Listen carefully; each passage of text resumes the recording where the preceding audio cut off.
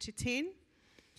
In the beginning was the Word, and the Word was with God, and the Word was God. He was in the beginning with God. All things were made through him, and without him was not anything made that was made. Here's the bit we're zooming into on today. In him was life, and the life was the light of men. The light shines in the darkness, and the darkness has not overcome it. There was a man sent from God, whose name was John. He came as a witness, to bear witness about the light, that all might believe through him. He was not the light, but came to bear witness about the light. The true light, which gives light to everyone, was coming into the world. He was in the world, and the world was made through him, yet the world did not know him.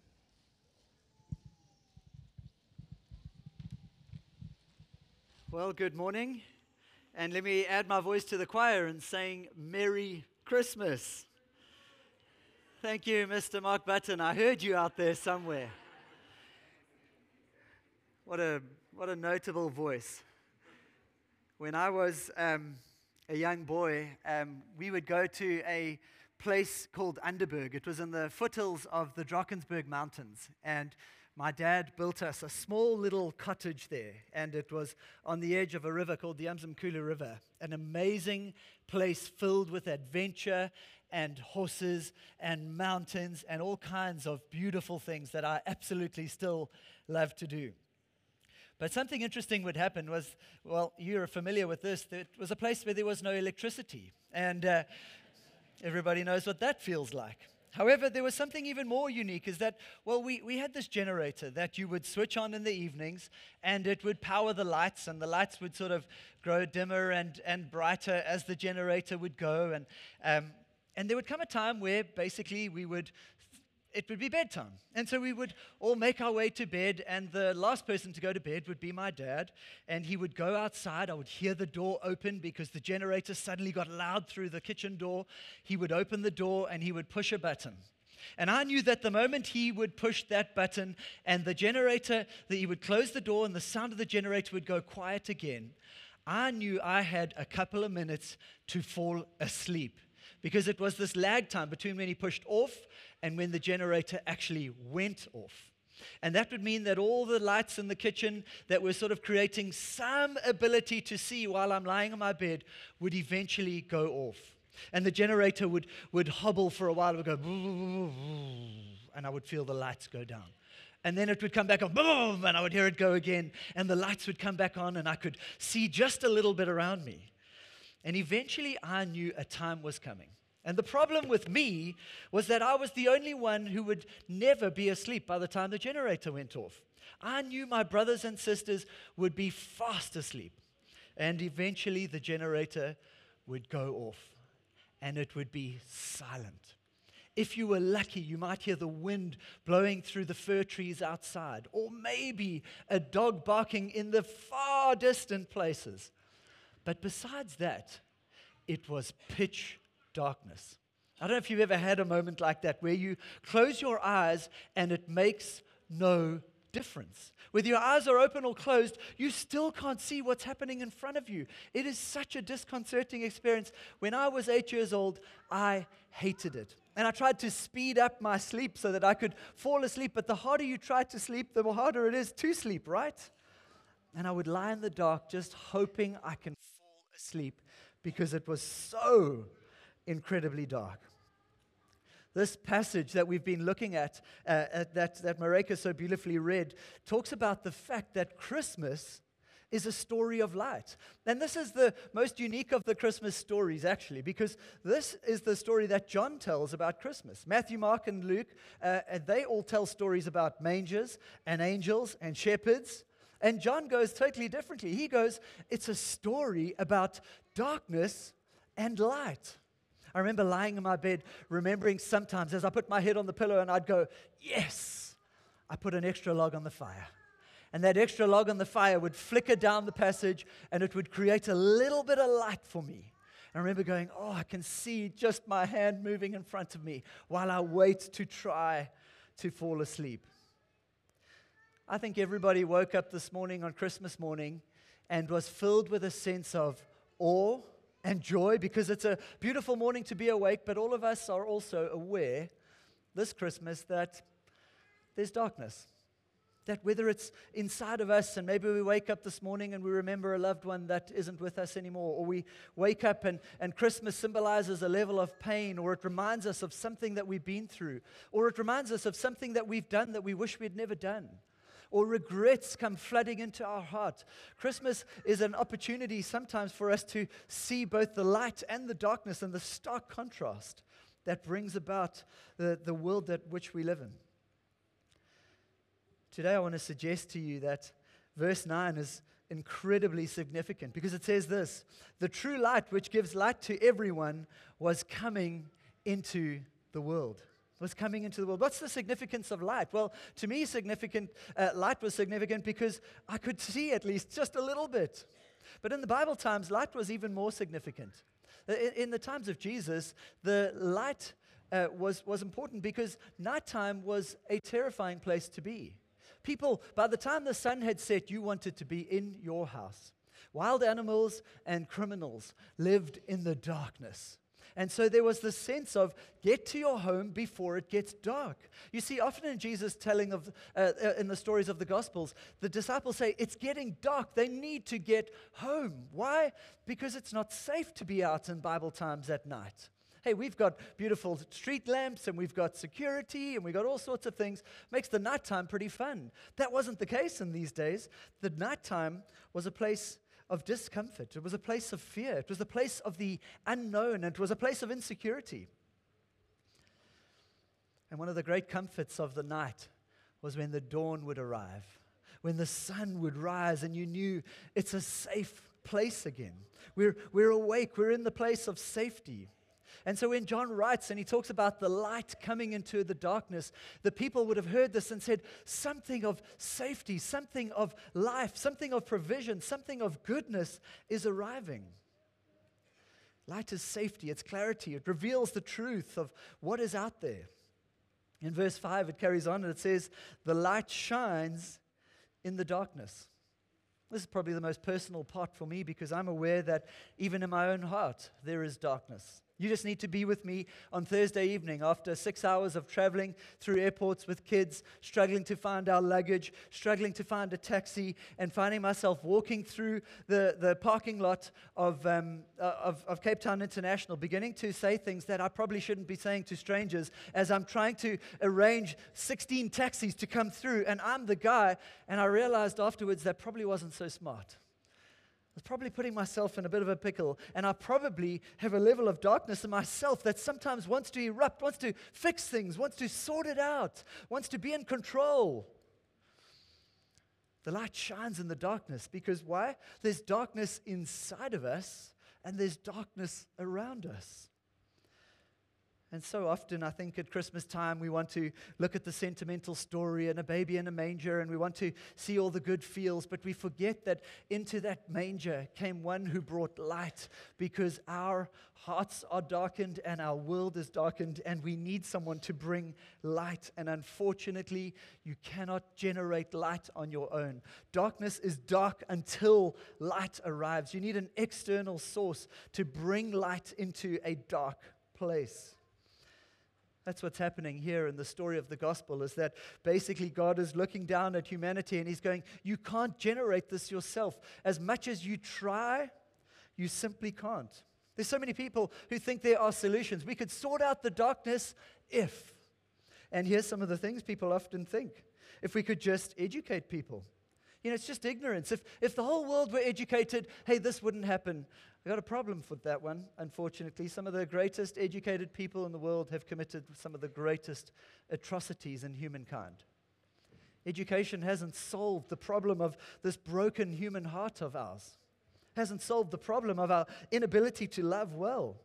Hey, some people say we just need to be more spiritually aware. If we could just, become more kind and gentle, that would solve the problem.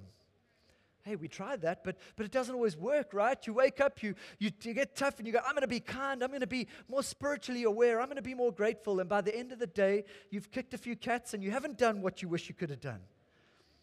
It's a problem. There's something inside of us that we can't solve. We can't just drive the darkness out ourselves. Some people go, you know what, it's resources. If we could just spread the wealth, just get everyone to have a little more wealth, this stuff wouldn't be happening. I suggest even that wouldn't solve the problems of our world. I suggest that God knew exactly what he was doing when he came in the form of Jesus Christ and he showed that there is only one light that could push back the darkness. In a little cave-like manger, probably lit by one little oil lamp, deep in the Middle East, a baby was born. To a peasant mother, a teenage girl, stonemason father, far from the powerful houses of the Roman kings and powers that be. And I think maybe that should have been the end. A boy born in a manger. But that wasn't the end. The story says that as he was born into this lowly family, it was him who was coming to show that he resonated with, he connected with, that he loved the lowest of the low, that he cared for the ignorant, that he cared for the unaware, he cared for those who were low on resources, and he himself was the light of the world, and he too right now is the light of the world. Verse 4, it says this, in him was life, and the life was the light of men. I don't know of any one human being who has changed the hearts of humankind quite like Jesus Christ. I don't think there ever will be. Because in Jesus Christ we have the perfect depiction of humility and yet great power. It's in Jesus Christ that we get this incredible love with one who is so powerful. The one who knows us best is the one who loves us the most. That's why he is the light of mankind. Because although he is the king, as Josie prayed last night, he is also with us. He's into us. He's for us. Verse 5 says, the light shines in the darkness, and the darkness has not overcome it. The darkness has not overcome it. I remember lying on my bed in Underberg and feeling that sense of the darkness that could come. And then remembering, this time I put a log on the fire. This time I put a log on the fire, and it would flicker all the way down through the passage, through 2 doors, and into my room would stream enough light for me to feel that sense of comfort. 2,000 years ago, the love of God flickered down into humanity in a light of incredible power.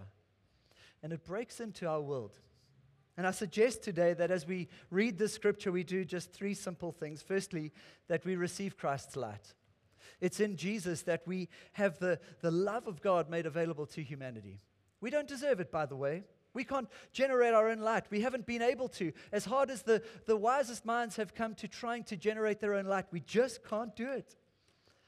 Today, I would suggest that the only way to receive Christ's light is to simply say, I don't have it. We open our hands, and one song says, nothing in my hands I bring, only to your cross I cling. We realize that we need his grace, that we don't have it in our own strength. I know that many people think, science has disproved God. It's one of the greatest lies, I think, of our generation is that somehow science has worked God out of the picture. Maybe you've been dragged along here to Christmas Day and you don't normally pitch up at church. I want to invite you into a journey at least. I want to invite you into a journey of beginning to question your own doubts, to question the depth of some of your doubts and the things that you have allowed to write God off, to write off the story of the gospel. To be honest, some of the greatest minds who begin to, with integrity and humility, begin to study the story of the gospel. I think most recently of Tom Holland, no, not Spider-Man Tom Holland, the author Tom Holland, and historian, who recently began to study the story of the gospel, along with the likes of Lee Strobel and others, who have come to the point of going, how can I deny this any longer? This is too much evidence for me to just write off the resurrection of Christ. Hey, sometimes we've read a book and we've said, I've read the book. I now can also write off Jesus. Unfortunately, come to the end of our lives, writing off Jesus may not be the answer. It may not be enough to make account for the decisions we made. I want to suggest today that life starts before death. Life starts when we say yes to receiving this life, this light. We live in a generation that's all about me. David Brooks calls it the big me culture. We're a culture that looks inwards. Elizabeth Gilbert, ladies mainly, who've probably read this book, she talks about, in Eat, Pray, Love, she says, God is manifest through my own voice within myself. God dwells within you as you yourself, exactly the way you are. I'm sorry to say to Elizabeth Gilbert that just isn't what the Bible teaches us. That isn't what Jesus says. He says, no, the light comes from outside and it comes to give light to our lives. It's not inside, but it's from God. He intervened and broke into our lives. So how do you access this light? Do you know how you access it? It's one of the most humbling yet simple things you could ever do. You turn over your heart and you say, Christ, here I am. I want your light. And I want to know everything that it means to have your light shine in me. Which leads me to my second point, because once you receive that light and you say yes by faith, you begin a journey of resisting the darkness in your life. We had an interesting moment, Nix, about 2 days ago. She said, it was about 5 to 6, and she said, load shedding is coming now. And we wait, and comes about 3 minutes past 6, and there's still light. Everything's working. So we're going, this is amazing. Anyway, at about 4 minutes past 6, as Nikki's going, I'm telling you, it's coming, it's coming. And there, as she says it, the lights go out, and Nikki goes, oh, I told you. She's so comfortable with load shedding and without light that it became a comfort to her. She's like, oh, sure, my beautiful comfort blanket, load shedding. It's arrived. Thank you, Eskom. You make me feel so safe. You're so consistent. Sometimes the hang-ups and the habits in our lives become little comfort blankets. And the darkness becomes this little thing that we hold on to. Maybe it's the pain that's been caused us, and we just live off the resentment of what somebody once did to us. And we hold on, and it's our comfort blanket. It's the habit that we can't imagine living without. We're identified by our disappointment or our disgust or our frustration with another person or people group. And so we live off of that. And the darkness basically lives inside of us. And the Bible says, no, accept Christ. Resist the darkness. Learn to be loved and to love. To let the love of Christ in, and then to learn to forgive. To keep short accounts with those who do you wrong. To learn to let go of those hang-ups and those habits that continuously drive you into habits that leave you feeling less lovable and less able to love. Resist the darkness. And then finally, reflect light to others. The final call to us, I think, this Christmas is not just to receive the light, not to just resist the darkness, but also to reflect light to others. I heard at a wedding I was at on Wednesday night, true wealth lies in the things that money cannot buy. We spent a year, many of us, trying to earn a living, trying to survive, trying to do something so that at least this Christmas maybe you can provide something. Maybe some of us have got to Christmas and we haven't been able to provide something. I want to look you in the eyes today, and I want to tell you that there is a wealth that money cannot provide, and you have it in abundance if you would want to take it. There is a love that comes in Jesus Christ that is far greater than anything you could ever earn through some salary at the end of the month or some dividend or whatever else you could generate for yourself. That is the miracle of Christmas. And if you've got it, the call is to give it away. Words of encouragement, love. Maybe it is your wealth. Maybe it is to learn to become increasingly generous. I think of Sikunye, who are basically giving their lives to helping babies in the first 1,000 days, from conception till I think the age of 2, in just helping parents, mothers, fathers, and children to set them up for a life that can actually flourish. Hey, maybe this year we get to put that code on our giving and to say, I'm committed to helping. Maybe it's to actually go away and just invite some people this Christmas who wouldn't normally be there. Reflect light to others. Look at what you've got and then learn to give it. In Jesus' light, we got something that money could never buy. Maybe I'm going to ask the band to come up, and maybe you can just look at your glow stick if you've got it still in your hands. And remind yourself, how did that glow stick begin to glow? It began to glow as it was snapped. One of the wonders of the story of the gospel is that it's not really the Christmas moment that was most significant. One of the most amazing parts of the light that shone into the world was not when Jesus was born, but actually when Jesus was broken on the cross. When his body was broken on our behalf, it was there that the light shone out. Adrian reminded us a few days ago that it was in Jesus being broken. As he was being broken, the sky went dark. And for 3 hours, there was darkness over the land as Jesus died on the cross. Why? Because the light of the world had come. And into that moment, the symbolic moment where Christ was absorbing darkness, he was bringing light, sacrifice, love, humility was being brought upon himself. He wasn't born to live, he was born to die, that we might live. As we look at these glow sticks, they're a tiny little illustration, I suppose, of the one who was broken so that we could have light. The one who gave himself that light might shine in our hearts again. That the face of Christ might once again be beautiful, might glow in our own hearts. That we might look at Jesus and go, there's nothing more precious than him. This Christmas, I wonder if you would just consider receiving Christ's light freshly. I'm going to ask us all to stand, and I'm going to pray with us. I want to ask you whether it's just a reminder you have received Christ's light, or maybe it's the first time in your life you're saying, I receive his light. You're saying, yes, I'm not the king of my life, you're the king of my life. You're saying, no, I can't bring light into my own life, but you can. The beauty of knowing Jesus is this gift called prayer, where you simply get to start a relationship with God. You get to talk to the one who made you, who knows you best and loves you most, and he's not put off by the darkness in your heart or mind. If he was, there'd be no space for me, let me promise you that. But he's not. This morning, Jesus comes to us and he says, would you have my light? I wonder if you would just in your own breath say, Jesus, yes, I receive your light. I'd like to follow you. I want to turn my life over. I need to receive your forgiveness. It was on that cross that you died that I might live. And so I exchange my brokenness and my darkness, and I receive your light. For some of us, maybe it's a commitment freshly to Jesus where you say, I'll commit to investigating you, Jesus, this year, this month, this holiday. I want to know you. I want to doubt my doubts. I want to find out what you like.